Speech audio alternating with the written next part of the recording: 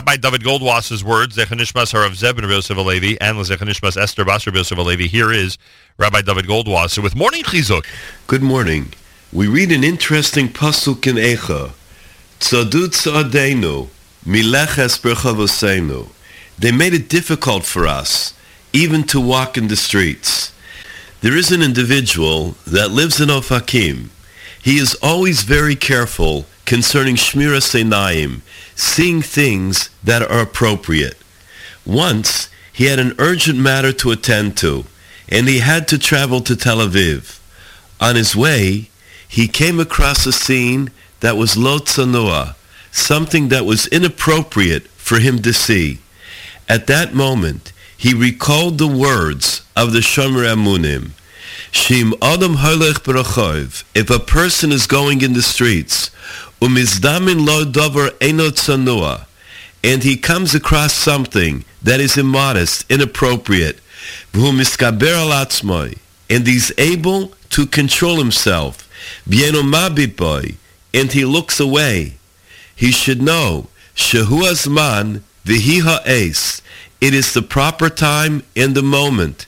Sheko bakasha she'evakesh oz, that any request that he is then going to ask, me'ez borei ha'olam, from Hashem, tiskabel, it will be accepted. He then immediately turned in the opposite direction and was matzliach. He was successful in being omed b'nisayon, standing up to the challenge. The reason that he had gone to Tel Aviv was because his daughter was dangerously ill. She was in a hospital in Beersheba. The doctors had sent him to bring a special medicine that was only available from one place in Tel Aviv. At that moment, he remembered the words of the Shomer Amunim.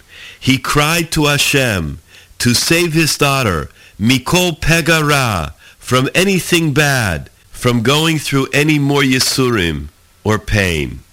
He continued to the pharmacy where he was to get the appropriate medicine.